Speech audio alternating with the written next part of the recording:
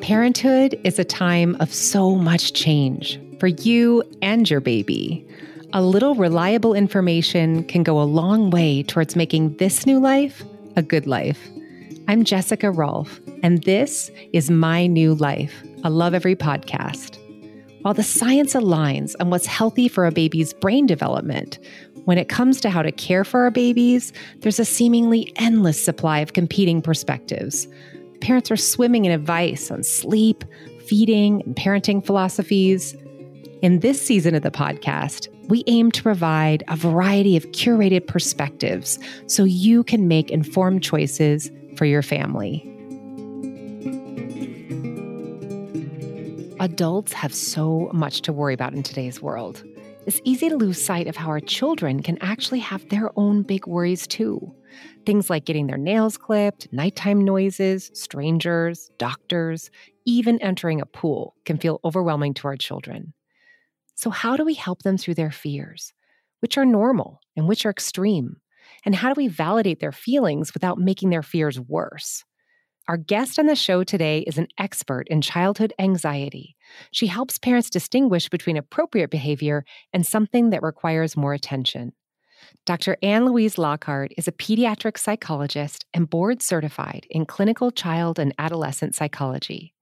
When I shared Dr. Lockhart's specialty with our Instagram community, there was a lot of parental worry about anxiety in our children. So I decided to start our conversation by focusing on what we should do and what we should not do when it comes to soothing our children's fears. One of the biggest mistakes that parents make, including myself, is over-reassurance.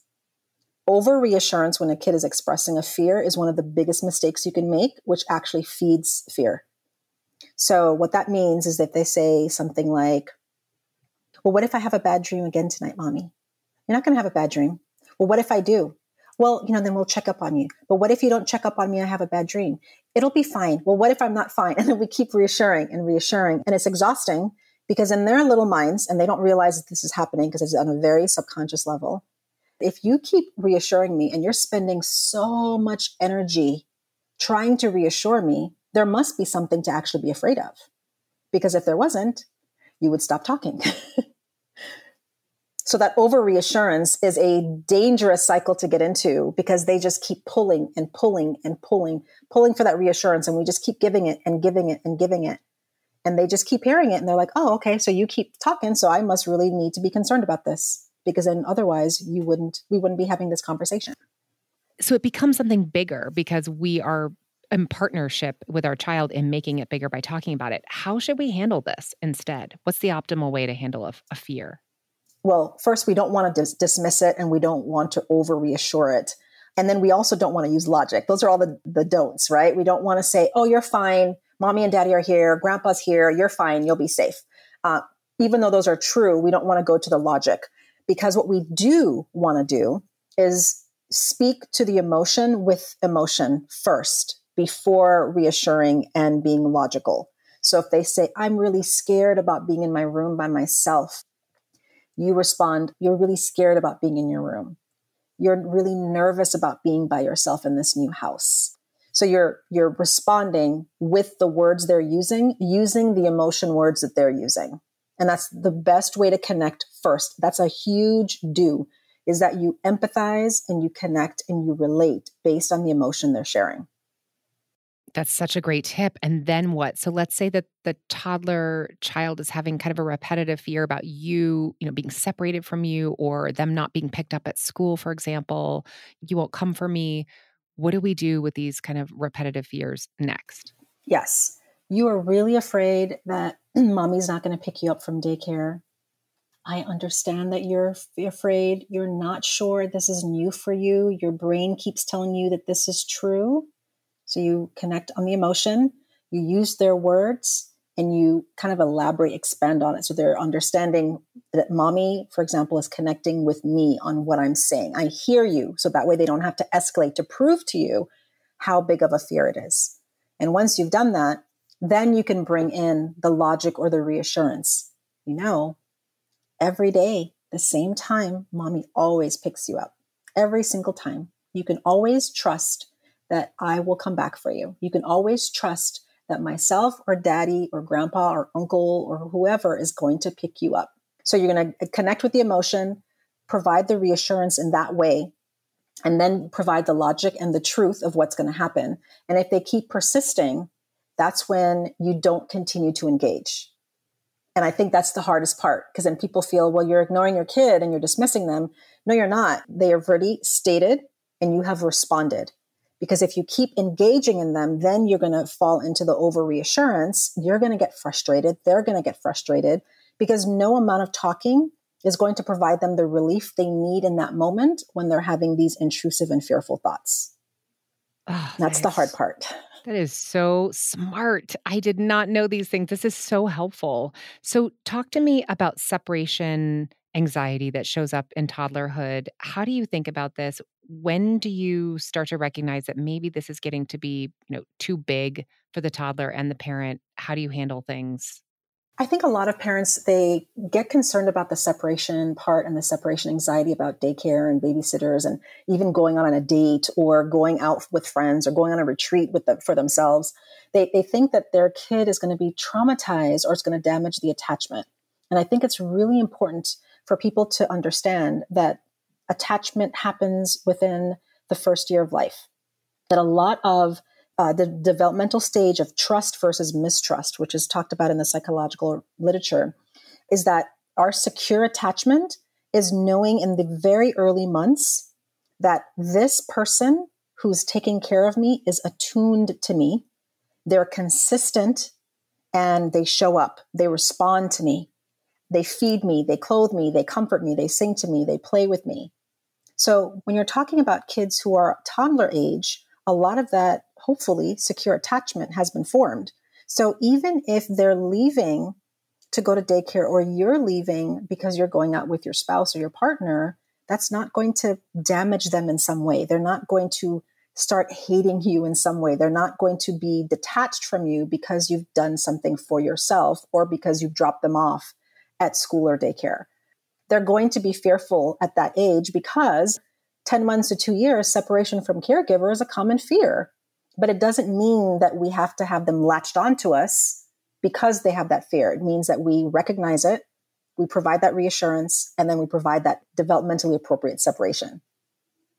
Oh, I'm feeling so confident in hearing you talk about this stuff. This is helping me so much.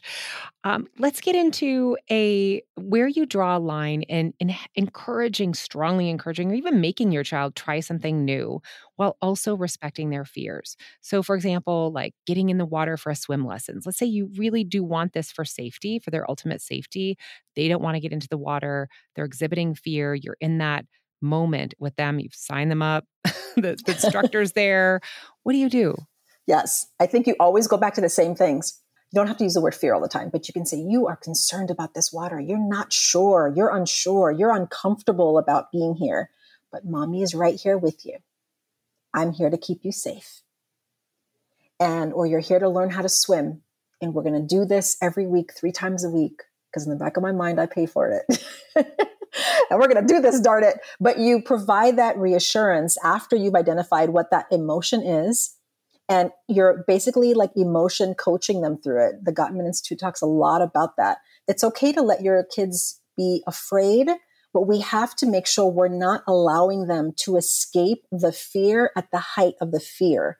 Because the thing about a fear response, and this is regardless of your age, 3 to 83, that if you have a fear response about something, and you have this heightened alert system going on in your brain and your body, and you allow yourself to escape at that heightened state, what you've done now is you've created an association between running away from that fearful situation and then feeling the relief. So if I run away from the swim lessons and now I'm in the corner and mommy is rocking me and soothing me and playing Peppa Pig and then giving me a snack, and now I don't have to do the swimming anymore, and now I feel better, what my brain has now paired together is, being in the water is scary and dangerous, which is why I was allowed to leave because it's unsafe. But now that I'm out of it, I'm getting all this reinforcement outside of the water. And now I feel calm. So being outside of the water and being away from this situation actually feels better. And so now you've created this association between water and fear and escape and being calm and reassured. And so we do this very unexpectedly, and we don't realize it because we think we're being a good parent by letting our kids escape things. But letting them escape and avoid actually feeds anxiety. Oh, that is so fascinating. I am that mom cuddling in the corner with a snack. That's me, 100%. So let's just tease this out just a little bit more. Am Yes, of I course. putting their toes in the water? Am I forcing them physically? Sometimes there's a physical element to needing to get something done. So where do we use our bodies to help push a child through their fear, or where are we going too far and they're just too hysterical and it's it's just too much? Like, talk to me about that edge. Totally. Because it can be traumatizing, right? For you as a parent and for them, because you don't want them, again, to have that negative association. Now you're like, you're going to do this, darn it. And they're screaming and they're snotting and everything. And now it's like really a negative experience and they really don't even want to go back. So I think that's where, if you really feel like your child is just having too much of a negative reaction, for example, to the swimming situation, the swimming lessons, then I think you do gradual exposure. And a lot of anxiety treatment or intervention, a big part of it is this gradual and systematic exposure. So that means that maybe you agree to say, I know that you don't really want to be here. Let's just sit at the pool with our feet in the water for 10 minutes while we sing a song. Okay, now we've done that. Why don't we just sit on the step in the pool for 5 minutes while we splash around? Okay, what if we stand in the water where the water gets to your waist for a few minutes while we blow bubbles? Okay, what if we take a deep breath, put our head down? So again, this is gradual over time. Or engaging in water play, like making positive associations with that child in that situation where they're fearful of. And that could be anything, like going to the doctor, going to the dentist, any of that stuff. That slow and gradual exposure can be really powerful, because what you're doing is you're trying to create new pair associations between the situation and their emotions, their feelings, and knowing, hey, I did it. I was able to put my feet in the water and it was good. Everybody was happy. I was happy and I did it.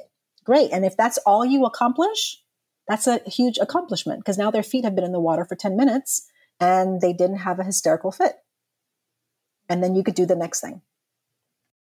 That might not happen at that first swim lesson when the big kind of hysteria, I'll just use that word. Maybe it's an exaggeration, but it feels like that in the moment. You might take a break that time, but make an agreement next time we are going to dip your toes in the water or something, because I'm trying to not reward their fear by making them safe over in the corner with the snack, but I'm also stuck in that moment. And I love your plan of gradual exposure. So does that gradual exposure start, perhaps can that happen at the next lesson?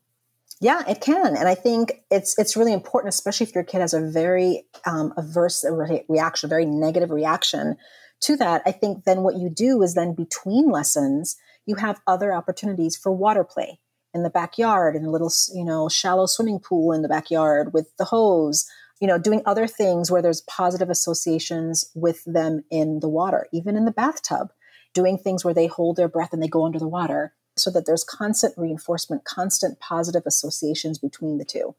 And it makes a big difference. I mean, I've done this even I get a lot of questions from parents whose kids don't like going to the hospital, especially if they've had a negative experience with the hospital. And I'll say, okay, well, go to the hospital during times when there's not a medical appointment, and then buy some popcorn, have a picnic, go to the gift shop, visit other people, do something that's positive, that creates a positive association. So that way, every time they go, it doesn't have to be this big reaction. It can be now a positive connection between going and feeling good about going. And so that could be with anything: the dentist, the hospital, swimming, school, daycare, any of that kind of stuff. Is that we're trying to create these connections that are positive between the two things. I love it. We do have books as tools at Love Everywhere. We make books previewing the doctor's appointment, previewing the dentist appointment, previewing even the scary thing like pooping for the first time in the potty. We preview that through, living a lived experience of another child, a story that they can relate to, and the child gets through their fears and is successful. So I think that also just giving them those tools to see ahead and talk about something ahead of time. I love your idea of visiting the hospital ahead of time if your child has a lot of appointments coming up. These are great ideas. One question that I had is around what is the normal level of apprehension for toddlers to have towards strangers? So I know that stranger anxiety shows up. How do we tell what's normal and what feels extreme? That's a great question. And it's a very hard question because a lot of people who currently have toddlers have been born in isolation because of the pandemic. So a lot of what I'm seeing with toddlers is excessive given my pre-COVID viewpoint of what toddler strange anxiety should look like. So I'm seeing a lot of toddlers who have a big, apparently looks like an exaggerated response to separation and strangers, but it's because so many families were on lockdown. So many families were in isolation. So many families stayed at home and didn't travel. The kids weren't in daycare. They didn't have babysitters. They didn't see family members. So now when they see a new person, they're kind of freaking out. Because again, why? Because of avoidance. For health reasons, we avoided situations, but also regardless of the reason why, avoidance still feeds on anxiety, feeds off of anxiety. So because a lot of our toddler age kids right now were born in a world and have grown up the past 2 years in a world where they weren't interacting with people, they're going to have an exaggerated response. So I think we have to remember that and keep that in mind, because a lot of kids are going to have this big response, and we have to remember, okay, yes, well, my child has not been around people frequently, or we haven't done a lot of traveling, or we haven't done daycare up until now. So it's going to take longer because of they didn't get to create a habit of being separated. They didn't get to create a habit of being around other people other than their family unit. That makes so much sense. And I think just having compassion for ourselves in this really tricky time as our children adjust is really important too.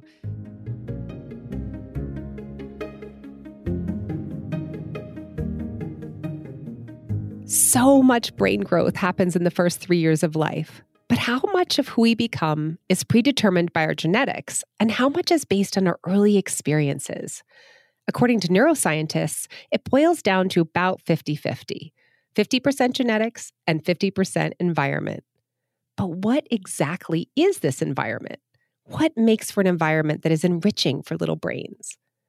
At Lovevery, we have brought together experts from all fields of early childhood development to answer this question.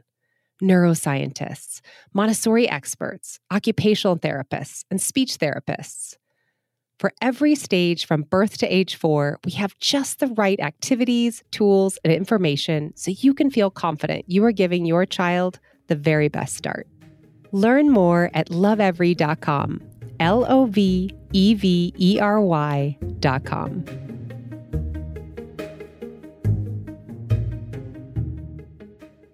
So much of this has been how can we as our caregivers and parents help support our children through this? There's a question sometimes that can linger in the back of our mind. Does our child have anxiety? Is this normal? And I think we've touched a little bit on this.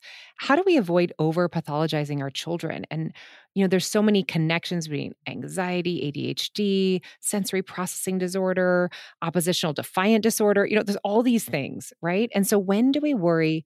When to relax? I know this is a very hard question to answer, but remembering that our audience is primarily of parents of children, between birth and age 4. Yeah, that's a great question. And it's such a hard question. I have a lot of colleagues who will reach out to me as well too, and, ask those same questions too, because it's so often we're in this mode of treating a disorder or a diagnosis. And so you tend to see things from that lens. But I think parents are getting a lot of those fear messages too. And they think there's every turn, there's something wrong with my kid. So first I would say is trust your gut, that even if you're not an expert in the field of psychology or occupational therapy or speech and language pathology or child development, you're still an expert on your child. Okay. Does something feel off? The other thing I think we have to ask is, does my life feel like it's always in a disruptive, chaotic state because of my child's behaviors or emotions? Because yes, kids will go through phases, especially at the age group we're talking about. 2 to 4 can be very tough for a lot of kids and parents because they are finding their voice and they're becoming more independent. and they realize they're individual separate from you. And so they go through the mine and no phase because now they can wipe their butt on their own, feed themselves, and walk without your assistance. So it can be really hard. But if it feels so hard all the time, that is not typical. And it should not be that way. Do I dread when they wake up every morning, every time they come home from daycare? Am I not looking forward to when they wake up from nap? Like, those are all things we have to pay attention to, because that should not be the case, that you're always walking on eggshells and afraid of your kid even showing up at home.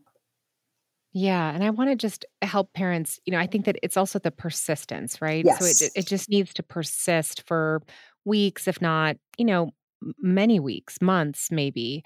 I did have a situation with my daughter where I really needed outside help, and I saw a child psychologist. We were going through a really hard time together when she was 3 and 4. She was really destructive, taking my things, sneaking them, and destroying them. And it was so hurtful. And I just also didn't know how to react. And I think I was making it worse. And it was extreme.